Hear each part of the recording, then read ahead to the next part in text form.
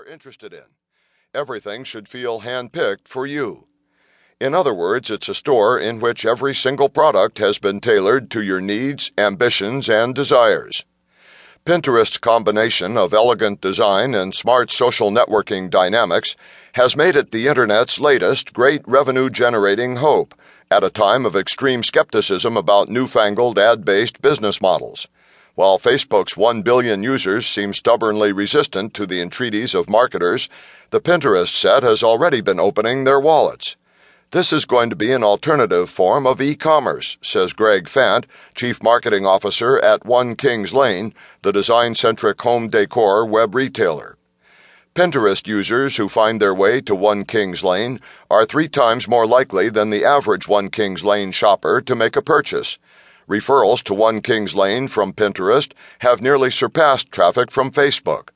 Across the web, the average sale resulting from a Pinterest user following an image back to its source and then buying the item is $180, according to research from e-commerce firm Rich Relevance, compared with $80 for Facebook users and $70 for Twitter users. Pinterest gets none of that. The company is in what's known artfully in Silicon Valley as a pre-revenue phase. But that doesn't mean Silberman hasn't thought about how Pinterest is eventually going to get its share of all that e-commerce. We talked about it a lot, says an early employee who asked to remain anonymous because he was flouting Silberman's wish to keep the focus away from dollars and cents. There was never a doubt in our minds that we could make a shitload of money. By the time Silberman and I meet in late July, midway through the summer of apps, it's the first time he'd let a reporter inside Pinterest for more than 45 minutes, and the first time he'd spoken to any journalist in several months. He has added another 25 employees, and Pinterest was just weeks away from releasing its new apps.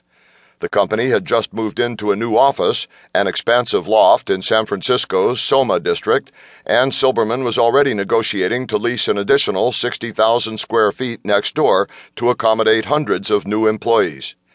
It's a busy time, but it's good, says Silberman, a sensitive, deep-feeling man with a boyish face and a gentle demeanor who couches even his harshest criticisms in a sea of qualifiers and who often uses the word gosh without irony.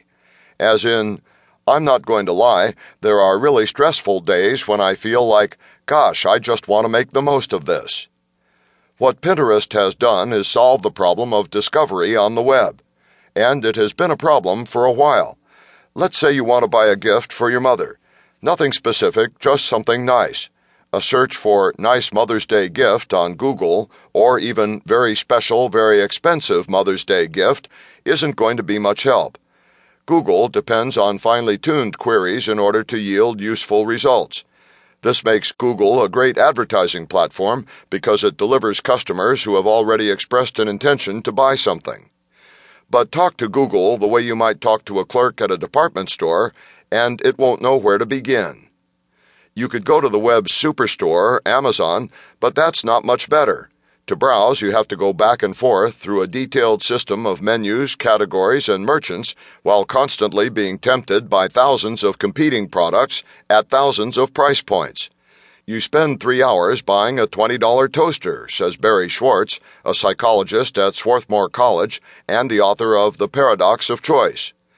Browsing in e-commerce is a more difficult problem than search, says Leland Retches, a director of product experience at Etsy, the marketplace for handmade goods.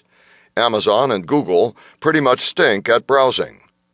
These failings of the 2 great Internet moneymakers are not entirely their fault. The structure of the Internet is partly to blame. The web was laid out not in human terms, but as a series of ever more specific menus, making the kinds of free associative leaps that routinely happen in a shopping mall, Nike Town to Gap to Yankee Candle, nearly impossible. Contrast this with the fact that many of the world's most profitable retailers, Apple and Trader Joe's to name 2, succeed by curating a smaller selection of products for their customers. Pinterest is the first site to succeed massively by bringing that curated vibe to its user experience. Schwartz decries how the web exacerbates the choice problem, but he gets excited when I mention Pinterest. People who can afford it shop in boutiques. Pinterest strikes me as the same, except that the